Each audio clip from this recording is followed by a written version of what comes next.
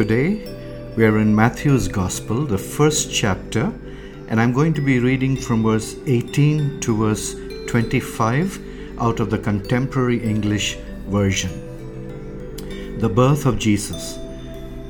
This is how Jesus Christ was born. A young woman named Mary was engaged to Joseph from King David's family. But before they were married, she learned that she was going to have a baby by God's Holy Spirit. But Joseph was a good man and did not want to embarrass Mary in front of everyone. So he decided to quietly call off the wedding. While Joseph was thinking about this, an angel from the Lord appeared to him in a dream. And the angel said, "Joseph, the baby that Mary will have is from the Holy Spirit.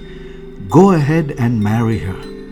Then, after her baby is born, name him Jesus, because he will save his people from their sins."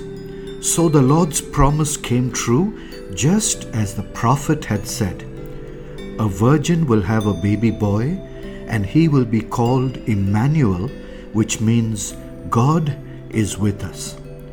After Joseph woke up, he and Mary were soon married, just as the Lord's angel had told him to do.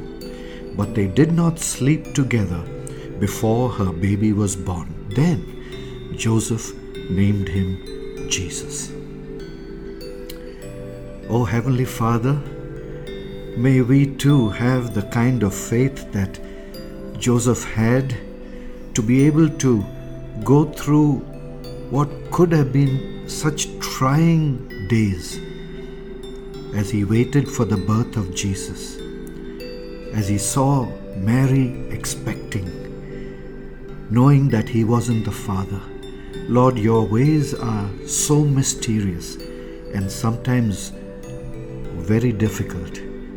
But Lord, through it, you bring such wonderful, wonderful plans into existence. We thank you for Joseph's faithfulness. Help us too to be faithful. We ask in the beautiful and lovely name of Jesus. Amen.